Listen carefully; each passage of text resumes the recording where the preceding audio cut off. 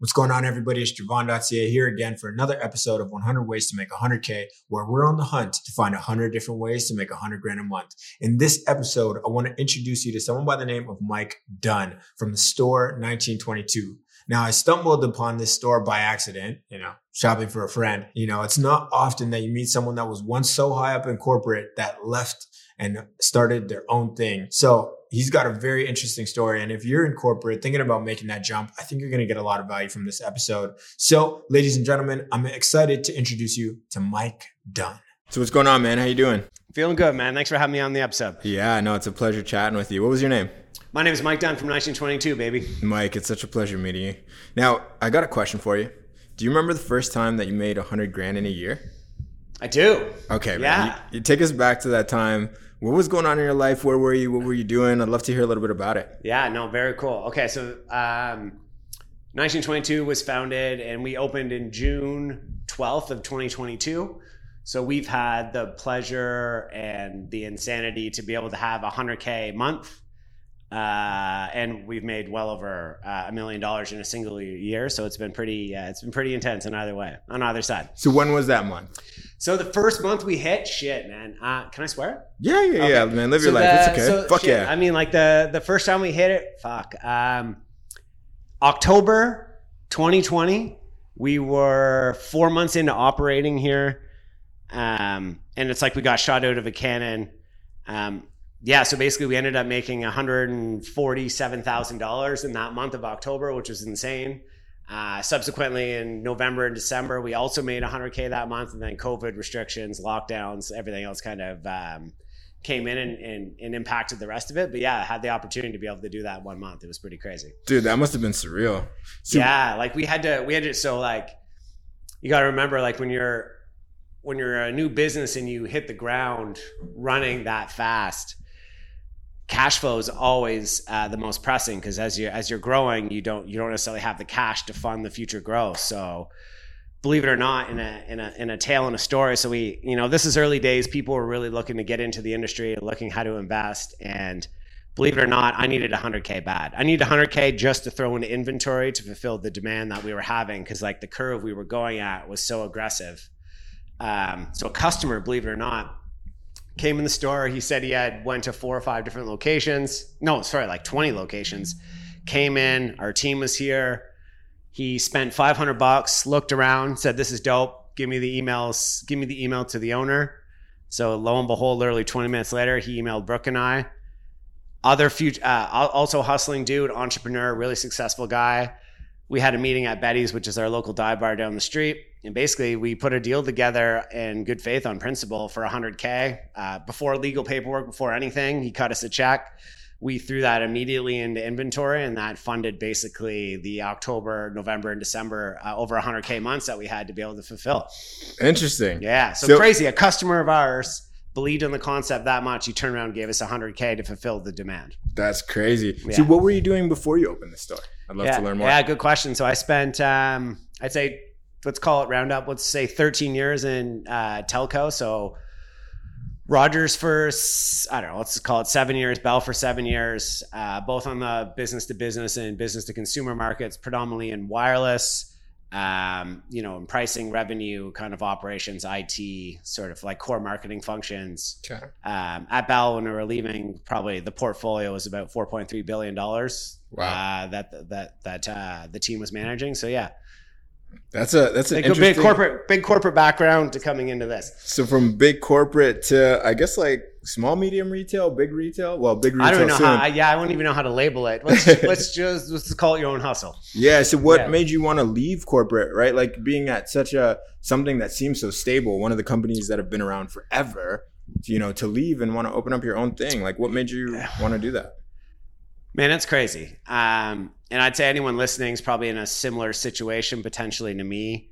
I think for me personally, and maybe that differs to other people, is I overachieved. I'd say I overachieved in my younger years. and I got thrown into a life I didn't necessarily know was going to happen. But when you're having success, you got job titles, you got money. I think that was a big motivation and driver to keep doing it and keep the hustle going. And then being great at what you do, getting poached by another company to solve their problems. I just turned 40 this year. It just kind of got to a place probably when I was like 35 of just feeling really unfulfilled. The money wasn't the motivation. The job title wasn't the motivation. And the problem to solve for had just become a little redundant, and it just wasn't as exciting anymore. So I was looking for vehicles and places where I could potentially go. And when I saw that the Ford administration was potentially going to open up cannabis retail to privatization, that really got my interest. So that was probably like 2016. So I started doing research, and my wife and partner, who's not in the frame right now, but she started to study the social problems. I started to study the business problems and just started modeling, man. Honestly, it just became an obsession and just started going deeper and deeper and deeper. And then, it became that moment of truth where it's like, I could keep going with what I'm doing, or I could bet on myself.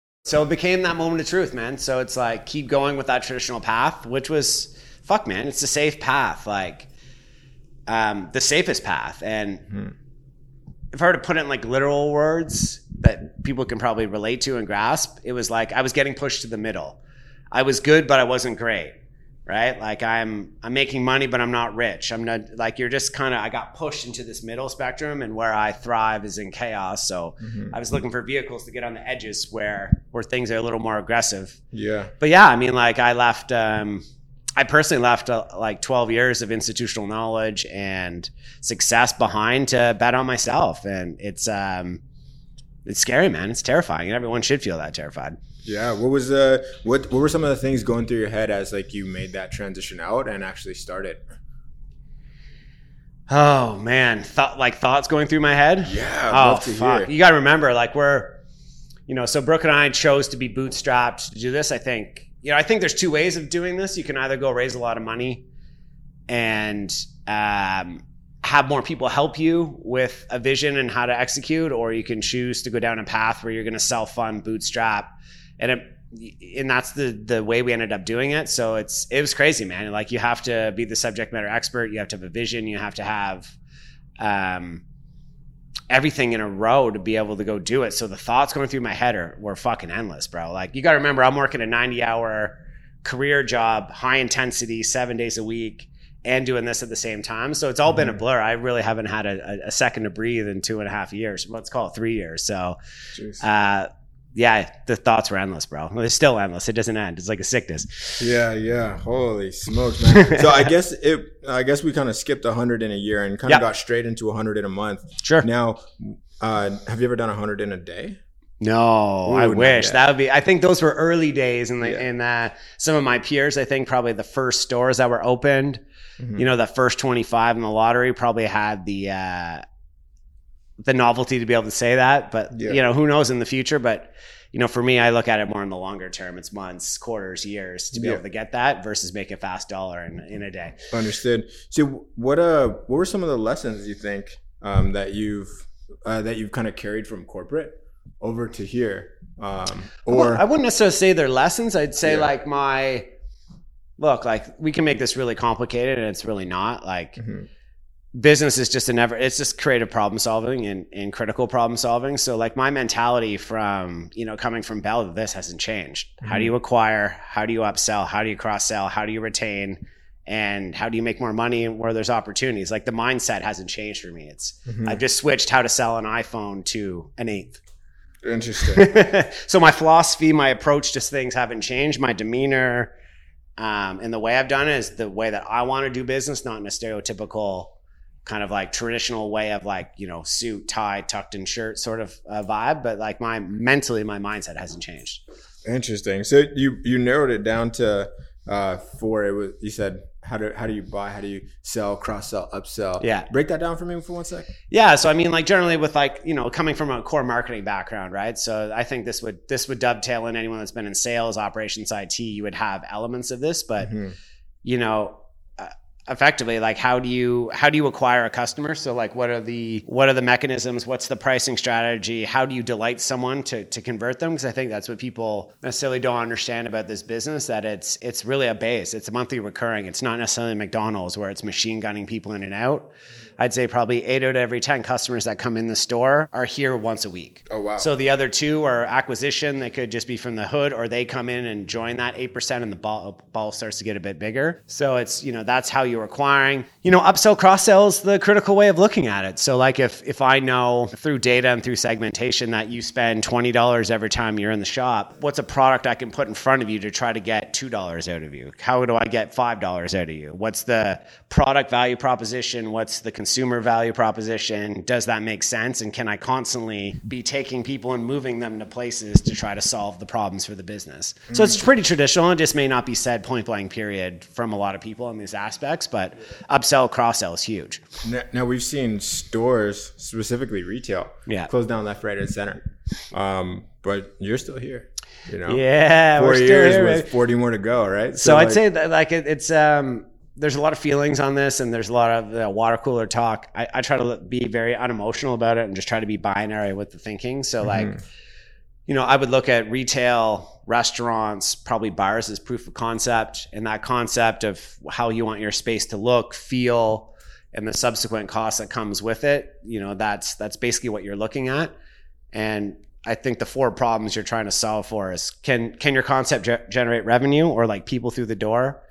In downtown Toronto specifically, you need to be making 35% margin to be able to survive, unless you got a shitload of revenue or people walking through the door. You need cheap rent and you need cheap people. Now, living in Toronto, to be a hustler and being in this business, we know cheap rent's not a thing. We know people aren't cheap to get. So really you're banking on velocity of how many people can come out the door. And how do you make as much money from that with being fair and not ripping people off? So it's a constant balance. And what do you think, or not what do you think, but like if you were to describe your concept to some of the viewers, maybe they might want to try, how would you break that down? Like our concept, I'll answer the question slightly different. So I'd say from the brand standpoint, look, if you're talking about concept, I think you really got to dig into what is the problem you're trying to solve. So there's going to be a social aspect and there's going to be a business aspect. So what Brooke and I did at the early days, where we were really pedantic about what are the problems that we think we're trying to solve for, and reverse engineer to build a brand and a store around it. So really early days, it became wildly obvious of the social construction, the stigma. 1922, for anyone that doesn't know, represents the last year cannabis was legal before being criminalized. The first cannabis crime was actually in 1937. So you can just do the math on, it was legalized and stigmatized for no legal precedent until 14 to 15 years later. So there's the shame, there's the guilt, and then there's how people react to that. So it can be by gender, it can be by race, it can be by age. And how do you build an inclusive environment to try to solve for those problems?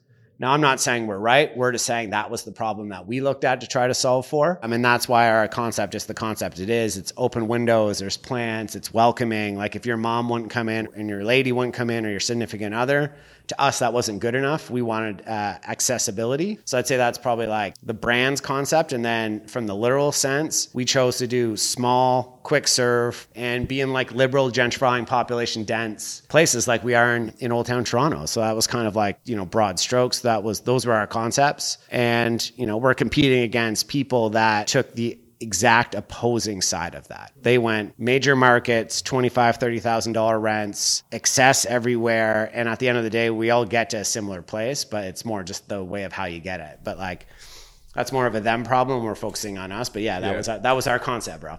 Interesting, man. And it seems to be working. So kudos to you. We're just doing it our way, man. Yeah. I feel, while it's, we're talking about the glamorous parts of this biz right now, but I want to be clear to anyone watching this episode, it's not fucking easy. Every day is torture. Every day it's something, but at the end of the day, it's you get the way to solve the problem for yourself. So it's a blessing at the same time, but it doesn't come without its hurtfalls, man, for sure. Definitely. But yeah, we're happy to be here. We're happy to be doing it. We don't necessarily see it. I think most people watching this, I think that's a key thing. I think, to articulate to let you know, you're probably never going to see the success. You're never going to view it how other people would view it. I hope over time that becomes different. I feel like I'm a dude looking like my nose is against the wall. and I'm not looking at this painting and I haven't had time to step back to see what we've created yet just because we're so fucking in it. But I think that's a common problem with most people in situations like myself. But it's flattering to hear the recognition and the words from, you know, our community, our base, winning awards, all that kind of shit. Nice. So how would you define success? You know, especially loaded question. That's a good one. I think that's, well, keeping the lights on, obviously. I think there's low bars for success, which is, you know, being able to keep a business open and have a quality of life that's meaningful for Brooke and I. But I think more in the success for me is a little bigger than that. It's changing stigma. It's changing construction. It's, look, let's be brutally honest. Like, we're two white people working in an industry that's wrecked marginalized communities, that has a ton of baggage. Like, people can't have jobs because they have cannabis possession crimes. So like, we really take our platform seriously on how to like address those things through systematic change. And this isn't trying to sound noble or anything, but it's like we did a collab with Ace Valley. I guess it would have been 2 summers ago. They funded the clothing. We did a campaign. It was called Natural High Society. We sold 250 pieces of between bucket hats, t-shirts, shorts. I can say in the links afterwards. But anyways, we donated. I can't remember off the top of my head. It was like a couple $1,000s. But what it did was we worked with Cannabis Amnesty, who's a non-for-profit group that helps facilitate the legal paperwork for people to get the cannabis possession charges off their record. And we were able to get 6 people exonerated from their records. So, you know, when I talk about success, yeah, it's keeping the lights on, it's the business. But for Brooke and I, it's a little more, it's bigger. It's a little bigger picture and broader of how to do more change than just be self-serving and make money for ourselves, if that makes sense. No, 100%. You know what I mean? I'm not trying to sound noble or fucking high and mighty or anything like that, but that's kind of where our intentions lie. Yeah, no, I respect that a lot, man, and I appreciate you sharing. Yeah. So, Mike, curious, if you were to go back, right, and talk to, like, let's say the corporate Mike behind the desk, you know, suit and tie Mike, you know, 4 whatever billion under management Mike, right? Like, what type of conversation would you have with him? You know, what do you think he would ask you? What do you think you would ask him? Like, what would the advice be? I'm curious, just like what the now Mike and that old Mike would have a conversation about. Loaded question. I think for one, it's, you know, when you're in infrastructure, like, look, if you work for a big company like Bell or Rogers, they're too big to fail. Like, they're designed not to fail. So, you know, your contribution and your influence and your role and your org and what you do is important. But I think that the first thing would be no fucking ego. You know, you think you know things, but you're looking very much from the outside looking in at things. For specifically to problems with like telco, yes, you have influence, but like when you're truly on the inside looking out, man, we've made a lot of mistakes, bro. For as much as gone right, we've made just as many mistakes. So I think that would be the pep talk probably to myself, was to be probably more humble. Listen, like, look, I've had investors, I've had my friends, I've had other people that I trust, you know, for 2 years try to tell us things. And it's probably a blessing and a curse when you're so fixated on a problem, you think you know the answer on the journey to get it, and you're not willing to take in that information. I think that's probably the biggest thing is shut the fuck up and listen. Jeez. And really take into consideration what people ahead of you have done, so you're not repeating the same mistakes. But at the same time, you know, as an adult, sometimes you got to scrape your knees for you to figure it out. So that'd probably be more what it's around, would be being a little more humble, a little more open, versus so fixated on the exact thing you wanted to do. But I think that's probably common to everyone. But like, yeah, that's probably the pep talk. Nothing like literal or too specific, more just be more humble, be more open. And especially on things you don't know. Interesting. Yeah. Very interesting. Yeah. So I mean, like, it just goes to a philosophy, right? Like, if you don't know things, what do? Do you pay someone, or do you man the fuck up and do it yourself? Jeez. Like, when you come into a corporate environment, like, it's designed for you to bring other people in to solve a problem, right? So it's like, hire this person, have this person work, pay a vendor to do this. And then you kind of like, that's the corporate mentality, right? Is like, you pay other people or you bring in other people to solve problems. Really what I'm trying to say is that philosophy is why my contemporaries have gone out of business, and why we're still here is we changed that philosophy pretty drastically and pretty hard I don't know when you put a time on it. Let's call it 12 months, maybe 8, 6 months. It's been pretty radical in the year, but it's become obvious. You got to be the subject matter expert. And if someone's around you or with you, they have to serve a certain purpose. Otherwise, you got to man up and do it yourself. Jeez. Like Instagram. I'm not fucking paying someone to do Instagram. Why can't I do a reel? Man up.